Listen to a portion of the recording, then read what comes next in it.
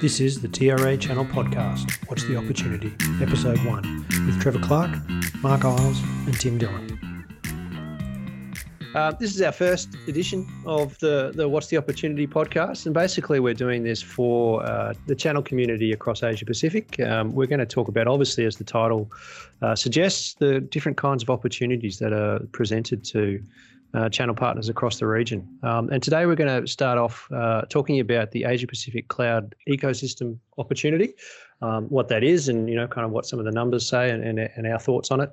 Before we do that, though, we're going to start off with our news corner, which is just to talk about something that we've seen, which is interesting recently. And guys, I don't know if you saw it, but yesterday I saw a fascinating blog post by the CEO of Signal talking about Cellebrite, one of the surveillance companies that helps different entities, if we can put them that way, to extract data from a device when they've got the actual device handheld in there. So being able to actually crack a device and copy all the data that's on there. Did you guys see that blog post?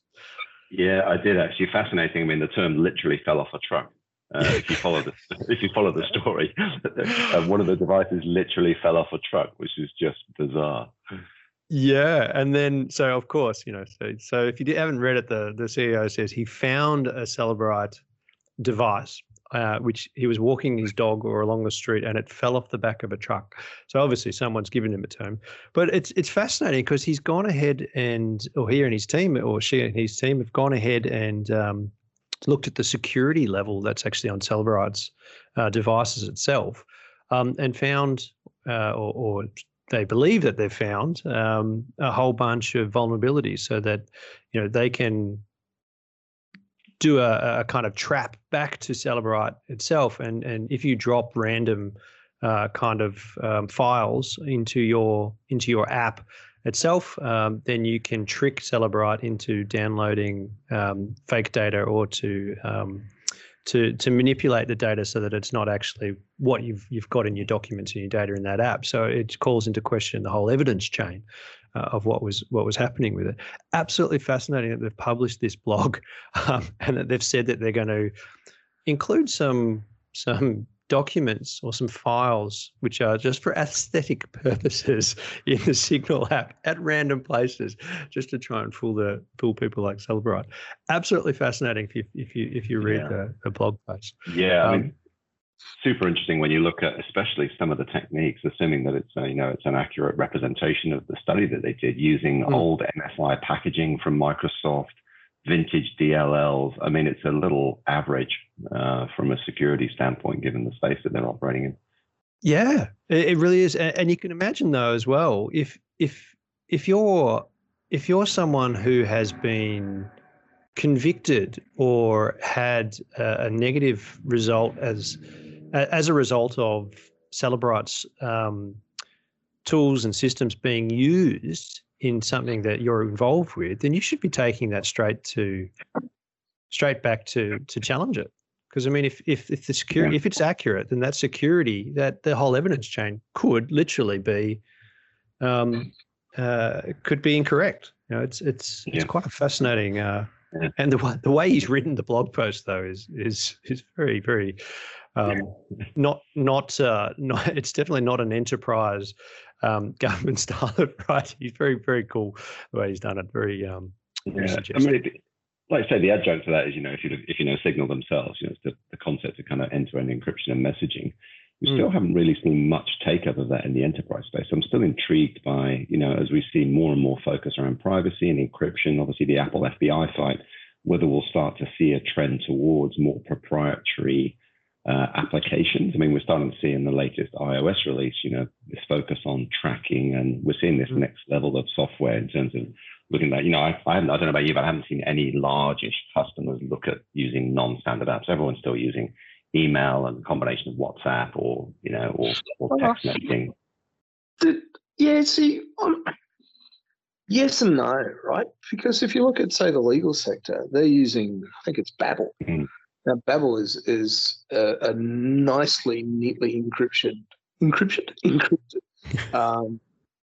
app and so I think depends on the sector, right? Because there are certain industries that are highly sensitive to that and are looking at sort of custom apps that they can secure end to end. So for the great unwashed in most organisations at a general level, no. But then I think you've got some sectors where it's absolutely a big point of focus. FSI is looking at some of it as well. So it's I think there is opportunity there, but baked into the various devices from the handset manufacturers, no. I mean, probably Apple is the closest to taking a stance on privacy. The others are exposed to Android and Google, but it is happening. It's just below the radar, I think.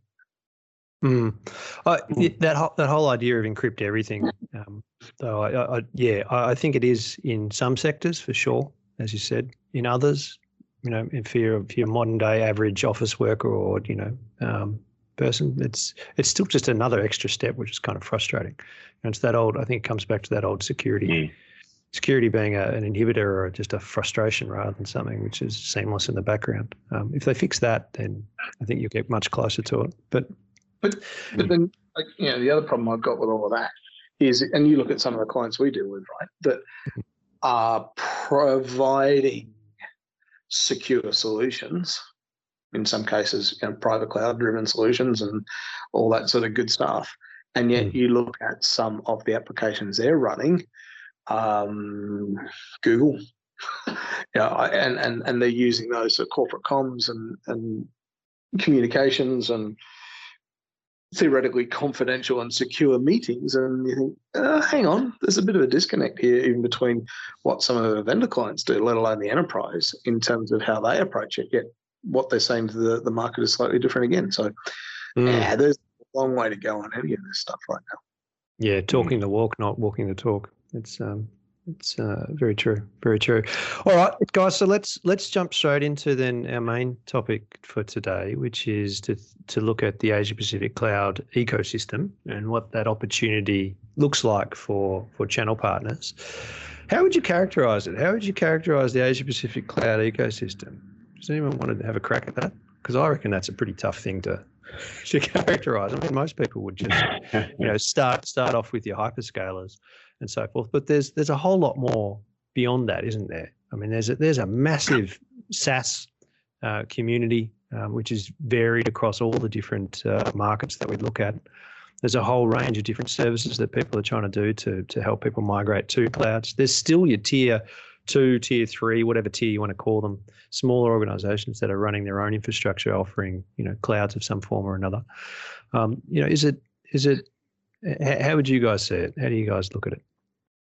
Yeah, it's interesting, isn't it? It's the classic sort of Asia question, which is, there's not really a concept there. It's so fragmented. And again, we haven't seen the same level or rate of adoption of migration to public cloud and the hyperscalers. And some of that's obviously driven by the footprint in Asia. And it's just a lot more difficult to roll out footprint across that very diverse geography. But it's very fragmented. We're still seeing partners.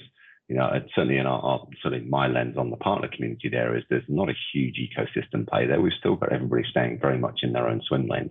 So I haven't really seen the ecosystem come together yet. So I think everyone's still operating relatively independently. So I think it's kind of an untapped opportunity would be my sort of high level lens. Yeah, the components are there, but it's not joined up. Outside of what I think the hyperscalers are trying to do, fine. And they're all making plays and they're looking at targeting, for example, the ISV space and bringing solutions from partners to create ISV specific opportunities and et cetera, and other sectors as well. But outside of that, it's still piecemeal. Yeah, and I think a lot of it, certainly a lot of what I see is it still operating below the application layer. So we haven't seen that huge migration into, and again, because of the diversity, there aren't these kind of really powerful sort of Uber SaaS applications because it's very much country by country. So there's not the kind of gravity towards that yet that I've seen that is pulling the opportunities towards partners. But everything still is kind of more of that infrastructure layer about where's the workload. Are we going to think about moving the workload? I quite like it's a more cost sensitive market. typically than we see in in Europe and even in ANZ as well. So we're still seeing, I don't know about you guys, but I still see a lot of focus around the private cloud segment. People still running their own DCs and their own colos, driven primarily by a cost lens rather than what could I do if I actually moved it to a more modern platform lens.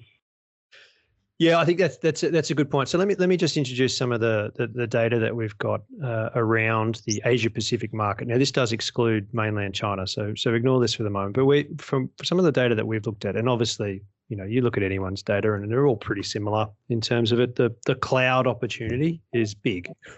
It's big. So it's almost to a point of, does it really matter how big it is? It's more around how can you be more profitable and to get that sustainable differentiation. I actually think that's a far more important question for a lot of channel partners. But if you're looking at software as a service, and this is combining all of them, you're looking at a CAGR of around 29.9% or around 30% till 2023.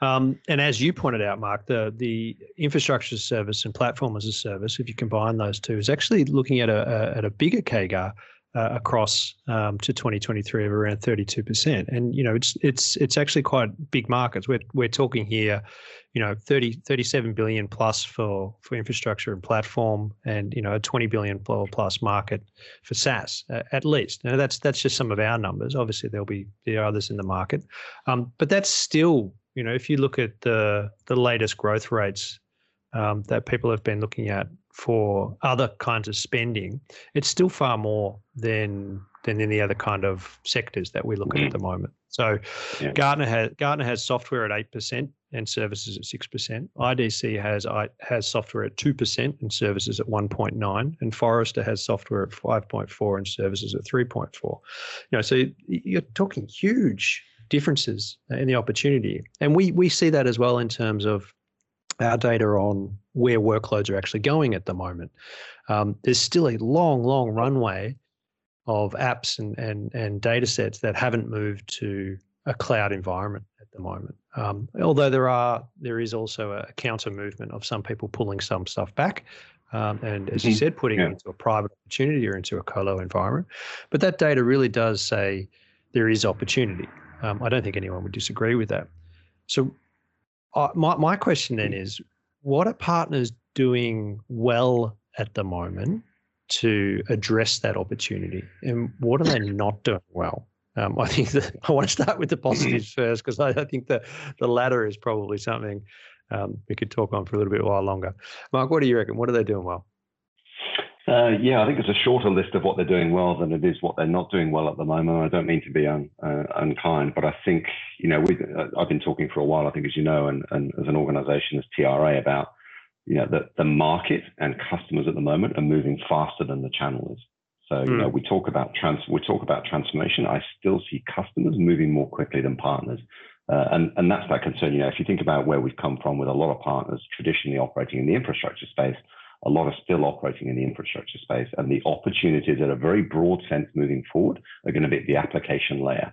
Because all of these old applications that we've gotten in Asia, it's a great example because they're country specific rather than being kind of, westernized English-based applications. That the opportunity is all of those applications are older. They need moving, they need modernizing, or they need to be replaced by SaaS apps. That wave, if we think about the fact that there's still a lot of runway left in cloud migration, man, how much runway is there left in the applications that are sitting on top of cloud? All we're largely just moving the same application workloads around into somebody else's environment. As we say, it's just somebody else's server. Have we really dealt with the opportunity and how many new applications are being built? That's where the money is. My lens is always, the value is always further up the stack, and the stack is now an application stack. And I don't think enough partners are yet really grasping that SaaS is actually an opportunity, not a threat. The ability for them to be able to connect different SaaS apps, provide managed services for those SaaS apps. Those SaaS apps need maintaining, they need integrating, they still need customization in a lot of cases. There's an opportunity there. It's not really a threat if your customer's looking to take their existing, private cloud, home-built application and move it to a SaaS app. They see that as a threat. It's not. It's actually an opportunity. Yeah, I think that's a really good point around as well, that a couple of things that you said there. One in particular was the channel is moving much slower than what the customers are. I'd also argue that they're moving much slower than what the large scale cloud related vendors are too. So they're starting to get cut out in many, many ways. And Tim, you were talking to someone today that basically didn't use a partner for something which is cloud related, and they were a large government organisation, right? Yeah, that was an interesting one in terms of Windows virtual desktop deployment, and it was early days at WVD. So I guess the partners, Microsoft eventually brought in a partner to support it, but really the partners were still scaling up in that space. This was last year, so it wasn't exactly a large range of partners to turn to at that point. I mean, it's slightly different these days, but I do think it's incredibly hard for the partners to keep abreast of, if you take AWS, Azure, and GCP, right? Just as three examples. And then you're a partner that maybe works with two of those. How the hell do you actually keep across what's happening? Because it is incessant. There's so much going on. And you have to, because we know from some of the work we've done that the partners are looking at it going, well, to your point, Mark, there's infrastructure, there's no money in that for me now, so I've got to go up the stack into the applications. But Christ, it's hard because some of those hyperscalers are moving up there very quickly themselves. So I don't know whether it's an opportunity or whether it's a must do, because if you don't, you're dead in the water as a partner. I don't even think of it as an opportunity. For some of these partners that are still focusing on infrastructure, it's an existential threat, right? It's move or you're dead. Yeah. It's a good point. I kind of also, I've just, as you were saying that, I was trying to think of we work with, so many different partners and have a database and a connection of, thousands and thousands of different partners across the region. And I was just trying to think of any partners that have really moved from being an old school system integrator, managed service provider, into someone now who does that application level technology and business transformation sort of conversation. And let me just call that for a second, where I assume that's where we're talking about the margin and the real sticky opportunity is. I can't really think of many. You've got absolutely the Deloittes, the KPMGs of the world, et cetera, who are doing that from, bringing their consulting work across. And obviously there's some smaller ones, but I can't think of many that have successfully transformed to that level. Can you guys? There are a few. I mean, it's what you tend to see is, let's say, for the very large organisations, for a number of the partners, both listed and the large privates. I'm certainly seeing them move in that direction, but for them it's a relatively easy move because it's an investment that's an additional business unit, or frankly it's just another service offering that bolts in alongside all their other service offerings. And service offerings come and go. It's like, we all made, tons of partners made a boatload of money, virtualizing the world, right? And everything's virtualized now. You can't really show me a workload that isn't running in a VM. So service offerings always come and go. But applications has always been the one tricky area where, outside of coding, I think where partners perhaps don't grasp the opportunity is you've got to be able to understand application infrastructure at a minimum anyway. And I still don't see enough partners that really understand containers, continuous integration, continuous development. And when you're talking to customers about application infrastructure, we're not talking about VMs, we're talking about containers, we're talking about Kubernetes, we're talking about a different layer of actually how they release and build custom applications or even manage SaaS applications. And I'm not seeing enough perhaps deep understanding, even if you could still classify that as infrastructure, but it's actually container-oriented infrastructure. I'm still not seeing enough focus there, let alone at the layer above that with the application opportunity. So there's a lot of untapped opportunity there, but the skills and the sheer amount of investment needed to do that at the moment is, I think, where the challenge is. And I don't know about you guys, but I've seen one of the things in the last probably couple of months is I'm seeing all of the large vendors, to their credit, tipping large amounts of money, and I mean really large amounts of money, into training and certification. Because I think they've realized there's a wall of interest from partners, but the sheer cost of the transformation in skills now, because the timeframes are so short, makes it a very difficult business case. And I think that's where one of the challenges at the moment. We all know there's a shortage of skills in the market. Well, okay, but is there a shortage of skills, or is it that people aren't prepared to pay for those skills, right? It's like there's a skill shortage. Yeah, no, what you really mean is there's a skill shortage at the level that you're prepared to pay for it. Double that, and maybe there's no skill shortage. But I always kind of sometimes wonder about this skill shortage issue. I know I'm sort of diving on another area for a second, but I do sometimes think skill shortage, skill shortage cheap is probably how that should be couched in sometimes. I'd even add another dimension to that. I think there is in some places not enough people in some, but I think it's also a lack of willingness to, as you said, to at the right price. Because in some places, well, you know, it's pretty easy just to buy more people and do it. You know, so you can do it, particularly across Asia Pacific. But I think there's also not enough willingness to accept training on demand. You know, or learning. You know, continuous learning, which is, you know, rather just, okay, we don't have anyone, well, let's train them.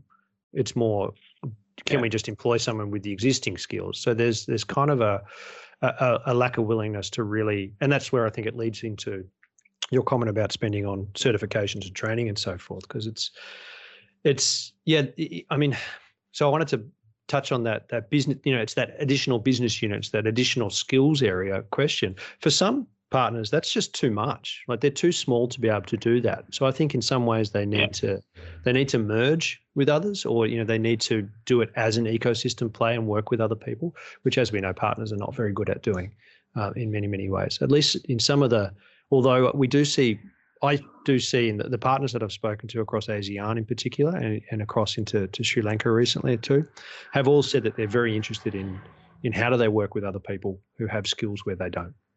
You know, but everybody always says that, right? It's like, we'd love to work with others.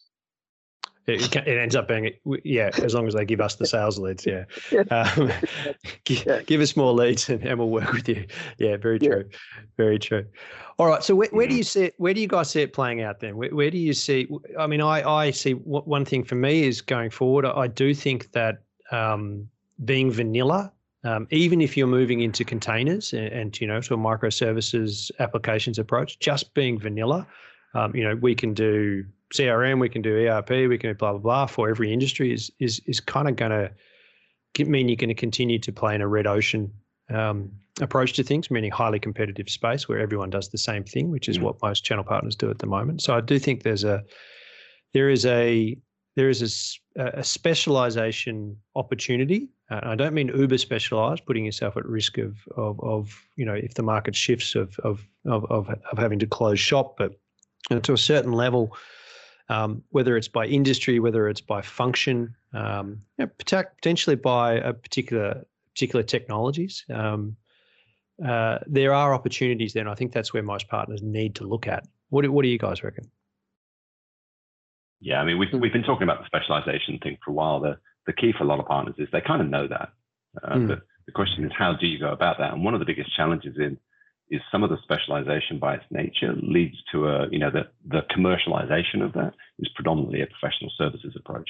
And the challenge that we talked about before is there's still, you know, we're seeing a lot of upward pressure on salaries.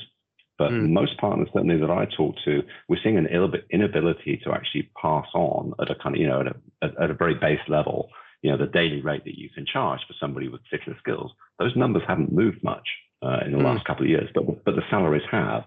So you've got this kind of the commercialization of the investment you need to make in skills and services to build these very deep skills is proving very hard to commercialize. You've really got to be able to deliver that as part of some sort of managed service to drive long-term annuity. And to get any profit out of that, you need scale. So it's that classic challenge of you want to specialize, but you also need scale at the same time. And while you're on that journey, it's barely profitable. And that's just a really tough thing to manage, especially post-COVID. You know, there's a lot of partners out there that have still been surviving on JobKeeper.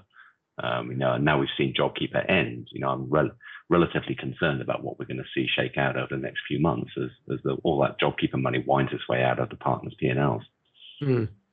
Yeah, I think that's a good point. Do you think then there'll be a shift back? Because obviously, as we saw through COVID, in most markets, there was kind of a shift away from outsourcing or offshoring to different locations, and people, you know, trying to push back to being remote, but remote within your own market or your own country. Do you think there'll be a shift back to that offshoring conversation and searching for that next low, you know, labor arbitrage conversation? I mean, we've talked about Nepal previously internally as one location. Do you think that's going to, rear its head again? For me, my lens on that is that I see a little bit of both. So the outsourcing has become a little on the nose, to be honest, and we're seeing I'm seeing a swing back from that for a lot of customers, but it's more of a selective outsourcing. So we're seeing it as having an approach where, for example, with development, we talk about this, and as you know, I'm on the board of a couple of startups.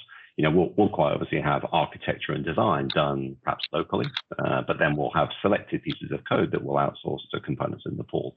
I think that type of approach of what I call more selective outsourcing, so it's very specific. It's not, my entire support desk and managed services capabilities in the Philippines, or, from the Philippines you move to South America or wherever it might be, but having very select components of your service that are delivered from overseas. I see that as a continuing trend. So it's going to be much more of a blend. Previously we've kind of over-rotated to let's do everything over there because it's cheap. It's cheaper cost. I'm seeing certainly a pullback from that approach. All right, TD, what about you? What do you reckon? Yeah, I'm going to come at it slightly differently, I think, and there's a couple of things that I'm thinking right now, and I'm listening to Mark talking about. I can't but help picture this herd of wildebeest starting their migration, belting across a plain, right? And whoever gets the other side of the water source first wins. So yes, the training and the certs, and I know that's a crap analogy, by the way, but I just can't. There's a stampede of partners, right, that are going to go in that direction, because behind them are the cloud vendors with bloody great big angry lions going, go or we'll eat you. So they're going to have to run. Whoever gets the other side first sort of wins on that side with the training, the certs, and the upskilling. But then I wonder how you do that when you're looking at the new technology that's coming, or the new solutions. You're talking about, we've not had a lot of innovation. We're still sort of doing what we're doing. Yet the vendors are starting to really try and bring things to the marketplace, so the partners aren't skilled up. And they can't skill up until they start working on it, because no matter how many theoretical certs you've got on machine learning deployments, until you started to do them, it's bloody difficult, right? So to me, I actually think you've got to go so much tighter from a relationship perspective to the vendors and be embedded in wherever they're going as deeply as you can to be early. Because if you're part of the rest of the herd coming across the plain behind it, you're just not going to get enough. So I'm coming at this in my head from a totally different perspective to what you two are thinking, going, right, get as close as you can to those vendors, as deeply and as tightly as you can, and just go hell for leather. So it's slightly different, but I think about it's all going applications. The innovation is going up the stack. The vendors are pushing hard. Everybody's going to go in that space. How do you get there first? Right. I think. Yes.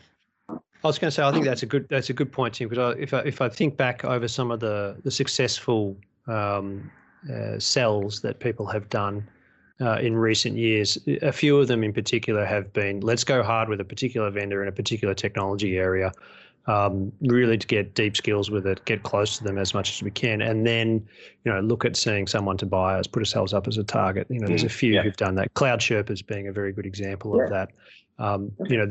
There's a bunch who've done that, and I think that's absolutely going to be an opportunity for a lot of people going forward, because I think the larger service providers are highly acquisitive at the moment, really acquisitive. Everyone's still trying to pick up to fill gaps that they've got, either from a skills perspective, a technology perspective, a vendor perspective, or a geographic perspective, as you do. So I think that's a really good point. Yeah. All right, guys. Last words then before we finish this off. I think we're all in agreement that there's an opportunity, but we've got to do things differently. What would your main point be for partners listening?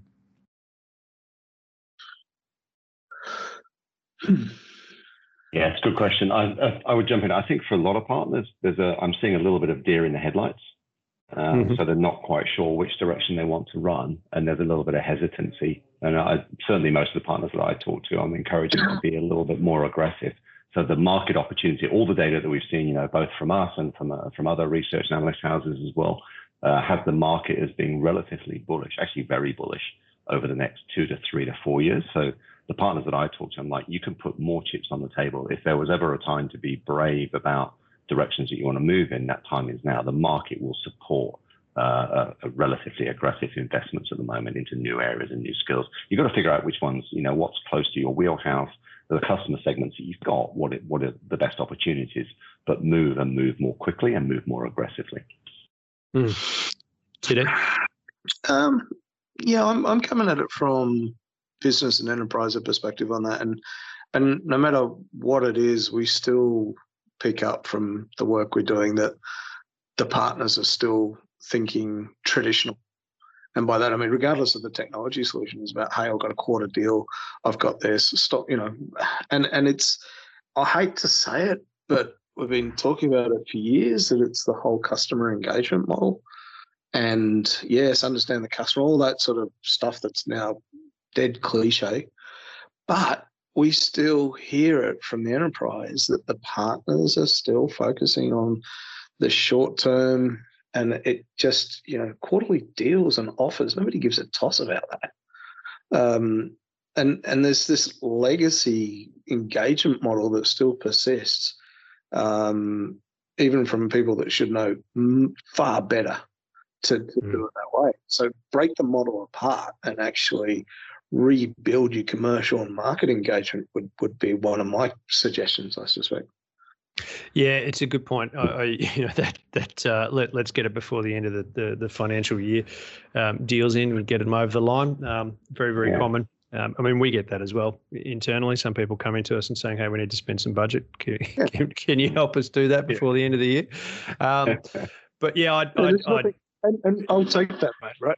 I like that. I'll always take it. Yeah, for sure. I would agree. I think that there's honestly, I know every partner I speak to and we work with will say, their point of difference is they know their customers better and they've got better people. Yeah. So often. But I do think there's a lot of them still struggle to actually really understand what their customers are trying to do and the segments that they want to play in. There's still a lot of. I don't think they even know. See, I don't think they even know that they don't know. You do the roundtable trick with that, where you get half a dozen partners and write down your 3 skill differentiators, and then pass the card to the person on your left, and everybody reads the same sodding thing, right? I think they actually think they're doing really well. Oh, and it's saying the same thing, they're doing the same thing. There is no differentiation. Yeah, yes, I agree. I would only say though, at the same time, whatever's paying your bills, make sure you're doing that super well. I don't want them to move off too quickly into doing something new and fancy and forget that, hey, actually, whatever our core is, do that well. But I agree with you. There is a lot of, they could do a lot better. So, and some of them in particular, where they've got great people, but they're just not.